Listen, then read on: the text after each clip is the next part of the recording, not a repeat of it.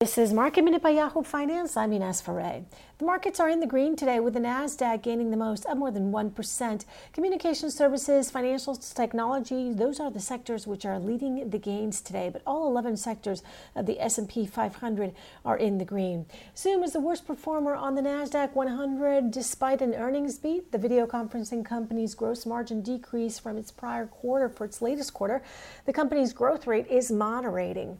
And the EV space is under pressure with Nikola shares down another 15% today after the stock plunged about 26% following a skinny deal with GM yesterday. No equity stake in that deal and no Badger pickup truck production in that deal either. And Chinese electric vehicle maker NIO is under pressure despite another record month of deliveries. Goldman Sachs upgraded the stock to neutral. One of the few EV stocks today which is in the green is Tesla, up around 3%. For more Market Minute news, head to yahoofinance.com.